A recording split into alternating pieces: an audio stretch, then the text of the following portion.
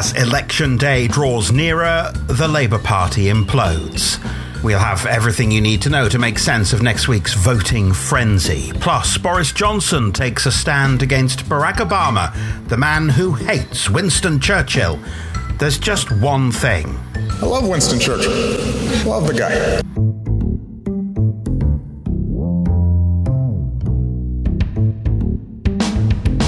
Hello, Paul Osborne here. Thank you, as ever, for downloading the podcast. Now, the time was when Ken Livingstone had his finger on the pulse of London anyway. The glory days of 2000 when Ken stood alone against the Blairite machine and was elected as Mayor of London. And now, just a few days before London elects its third mayor, its first appears to have gone, well, a bit mad.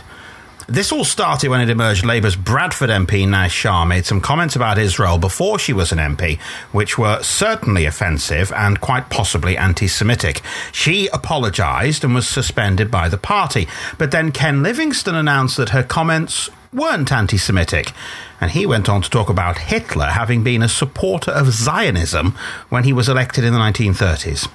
Well, soon after that, he was being shouted down in the street by another Labour MP, John Mann, who called him a Nazi apologist and a disgusting racist. And this is what Labour's Chris Bryant, the shadow leader of the Commons, had to say in the House. Anti-Semitism is wrong, full stop, end of story. I am sick and tired of people trying to explain it away, and yes, I'm talking to you, Ken Livingstone. Well, as ever, Robert Meakin joins me. Robert, we didn't see this coming, did we? That Ken Livingstone would just sort of implode. No, I mean, as we well know, Ken has long sailed rather close to the wind throughout his very eventful career. But no, this has just been a rapid turnaround. It just has gone up in flames. Just watching Ken Livingstone on a variety of news outlets fighting for his political life right to the end, as he always would. Well, you say you can call it fighting to save his career. The other way of describing it is that he went from one studio to the next, digging an ever deeper hole. There was that side to it as well. Ken, as an amateur historian, it clearly isn't his strength, and that's what obviously got him into this hole in the first place with his analysis of Nazi history, and he just wouldn't let go. He just kept on going. As a historian, in inverted commas, he comes across as the eccentric pub bore that you want to get away from in the bar, with his curious facts. It's extraordinary to think that Ken Livingstone, 16 years ago, going into the first mayoral election, was a sort of a one-man band who defeated Tony Blair's Labour Party at the height of its pomp.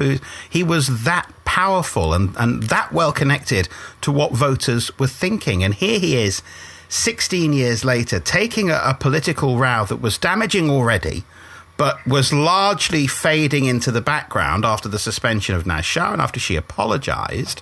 And he's just thought, I'll lob a grenade in there and make it even worse. And the lack of political judgment in doing this is incomprehensible. He's got form when it comes to this. I mean, for years he's had a rather odd obsession with the Nazis. If you go back, I've had the misfortune of having to write about it a few times in my career. The number of times he's called his opponents Nazis or compared to them. Of course, there's the infamous occasion when it was a Jewish newspaper reporter who he compared to a concentration camp guard. Admittedly, didn't know at the time the gentleman in question was Jewish. But again, it was just bizarre and careless. But it's a strange Nazi fetish that Ken has displayed over the decades. Chris Bryant, who we heard a moment ago, has gone on to say on Twitter that Ken Livingstone should be expelled from the Labour Party, not just suspended, saying he's been explaining away anti-Semitism for far too long. John Landsman, who ran Jeremy Corbyn's leadership campaign and then founded Momentum, says it's time for Ken Livingstone to leave politics altogether. If you had any friends at the start of the day, he appears to have significantly fewer friends by the end of the day. Yeah, I mean, we've written his political obituary many times before. I mean, you and I were there at the last London mayor election, where a very emotional Ken said at the end, this is time for me to now go off into the sunset. You won't be seeing much of me again. If only that had been true. Of course, that's a load of old nonsense. You won't have Ken Livingstone to kick around anymore. Within weeks, he's elected onto the Labour National Executive Committee. He's making as much trouble as ever. So we have to be cautious about writing him off, because the old boy does have a habit of coming back. He has the hide of a rhino. But you do think at the age he is, the current state of the Labour Party, maybe this time his luck has finally run out. And the timing of this is just so phenomenally inept. 1 week before all of these elections, which we're going to talk about in a moment, which are absolutely vital for the Labour Party, Ken Livingstone derails the entire campaign by making the same ill-judged statement over and over again to anyone who'll point a microphone at it. Well, I was thinking earlier, before the Ken stuff exploded, thinking about the London mayor election, I thought, my goodness, don't we miss Boris and Ken? You know, you've got these other two Division 2 type characters competing for it this time around. You thought you missed them because it was such titanic battles last time. And of course, Ken couldn't stay out of the limelight for that long. And of course, he's right back in it now. He's the centre of the story again. Well, let's move on to those elections, because the 5th of May sees a series of votes across large parts of the UK which really could have a big impact on the Labour Party. In Scotland, they're electing a whole parliament. Now, Scotland isn't detached from the rest of the UK, not yet anyway, but politically it really is. And if you are the betting type, lean in close while I give you an advanced tip. Bet heavily on the SNP. The real battle in Scotland is for second place, and it could provide another unwanted headache for Jeremy Corbyn, as if he hasn't got enough of those already. Well, to learn more, I spoke to journalist Emma Gordon, who's been watching the campaign from Glasgow. Well, we have to rely on polls. Now, those haven't been very reliable, especially ahead of the independence referendum and the last general election. But if we look at the polls, the most recent being an Ipsos Mori for STV, it showed the SNP getting over half of the vote, which would give them a majority. So you've got the other parties, Labour, the Conservatives, the Lib Dems, the Greens, UKIP, Rise, the left-wing Socialist Party. They're all fighting for the other half of the vote. So the SNP polling getting about 71 of the 129 MSPs.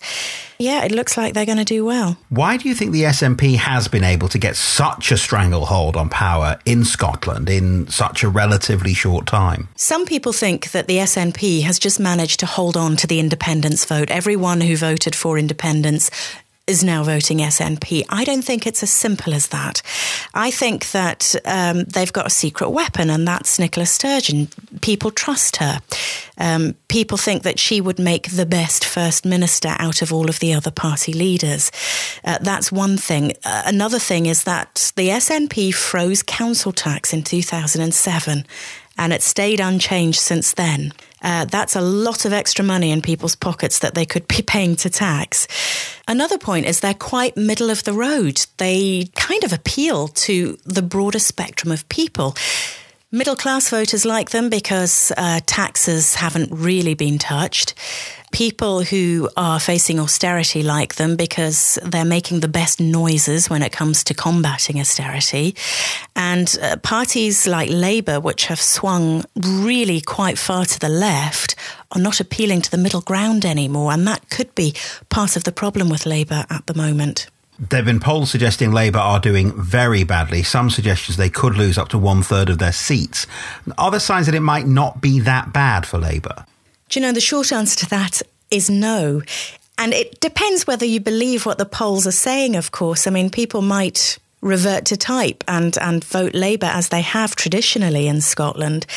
But according to these polls, Labour is on course to lose 17 MSPs, so going from 37 to 20, and that would put the Tories in front of them. From down here, there's an assumption that there aren't any Conservatives in Scotland.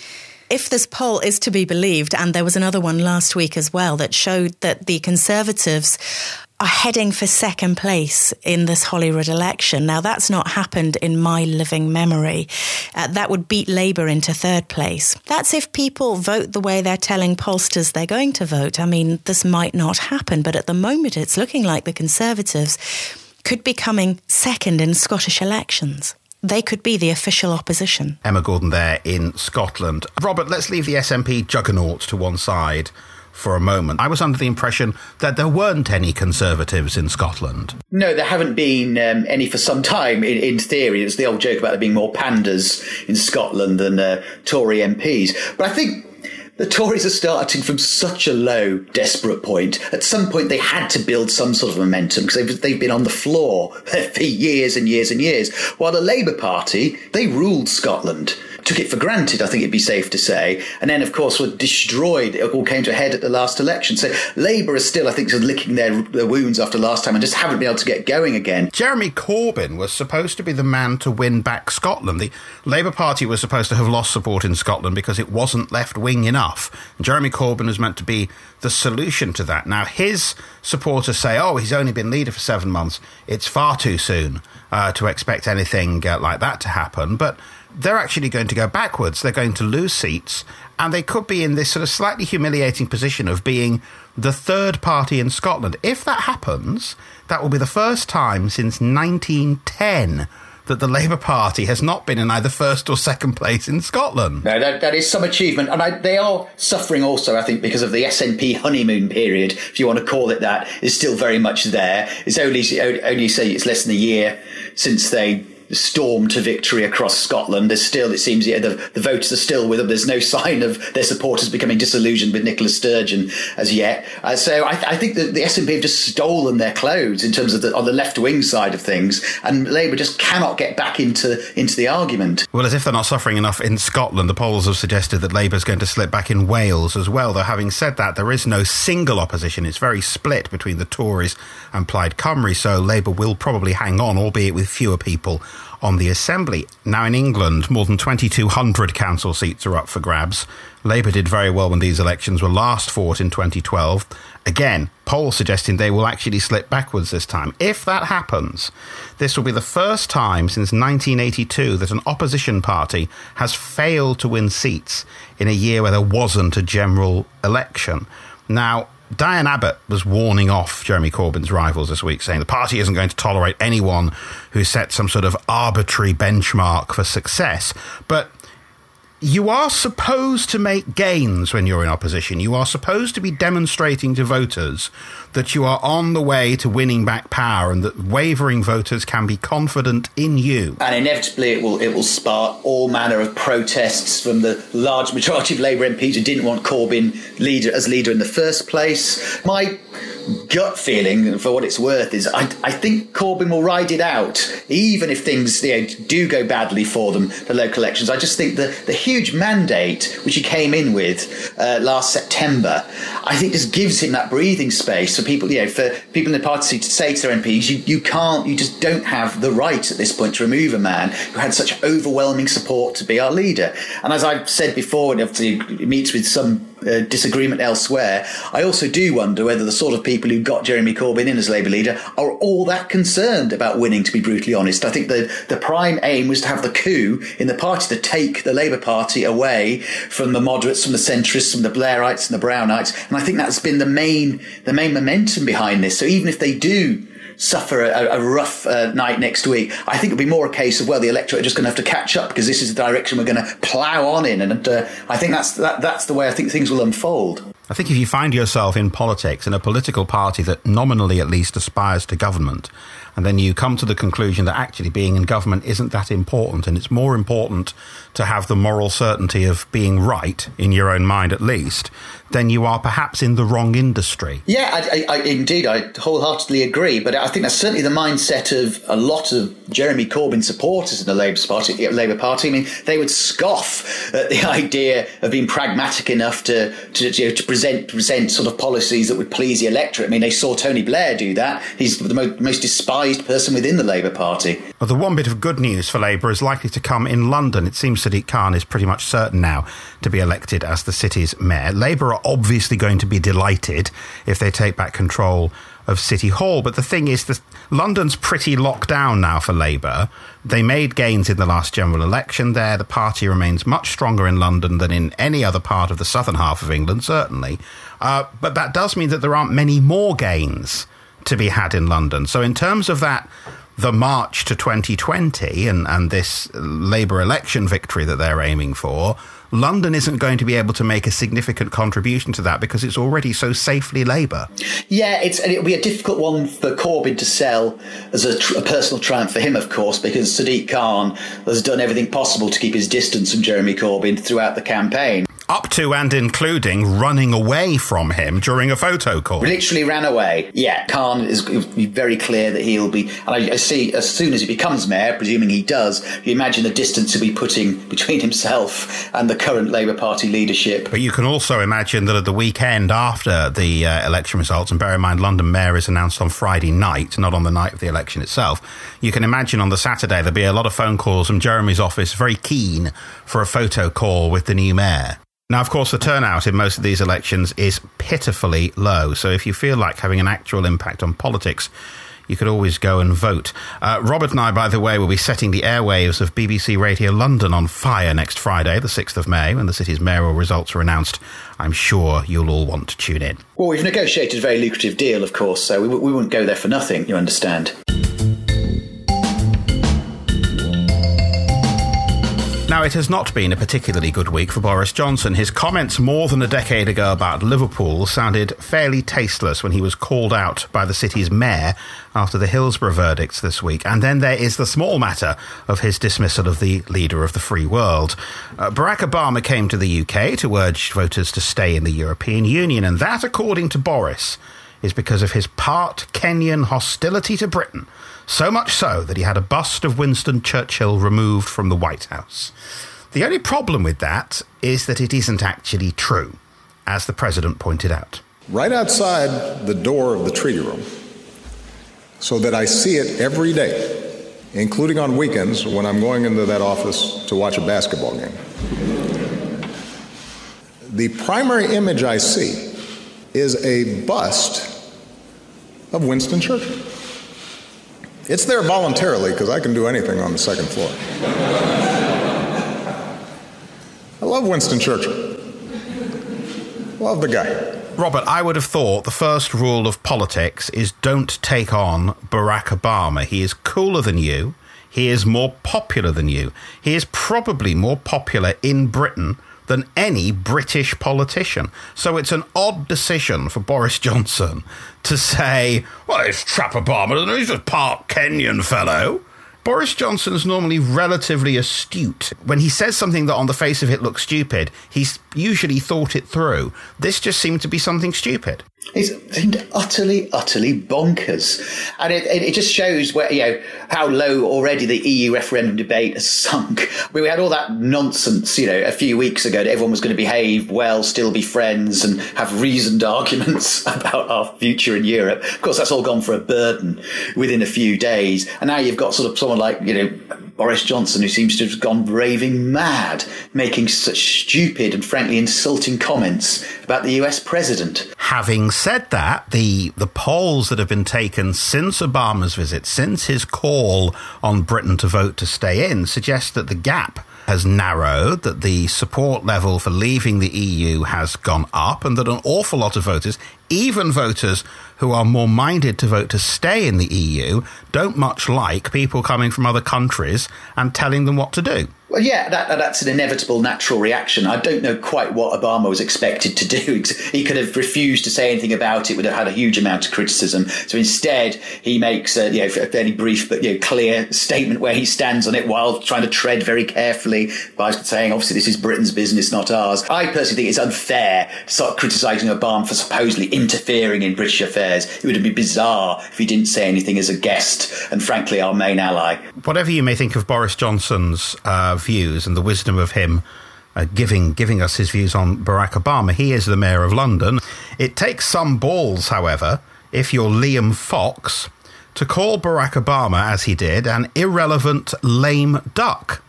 Liam Fox, ladies and gentlemen, one of our shorter-lived defence secretaries. You summed up his career very aptly there. That was, very generous. If you're Liam Fox, doesn't a thought go through your mind? I, Liam Fox, am now going to call Barack Obama an irrelevant lame duck.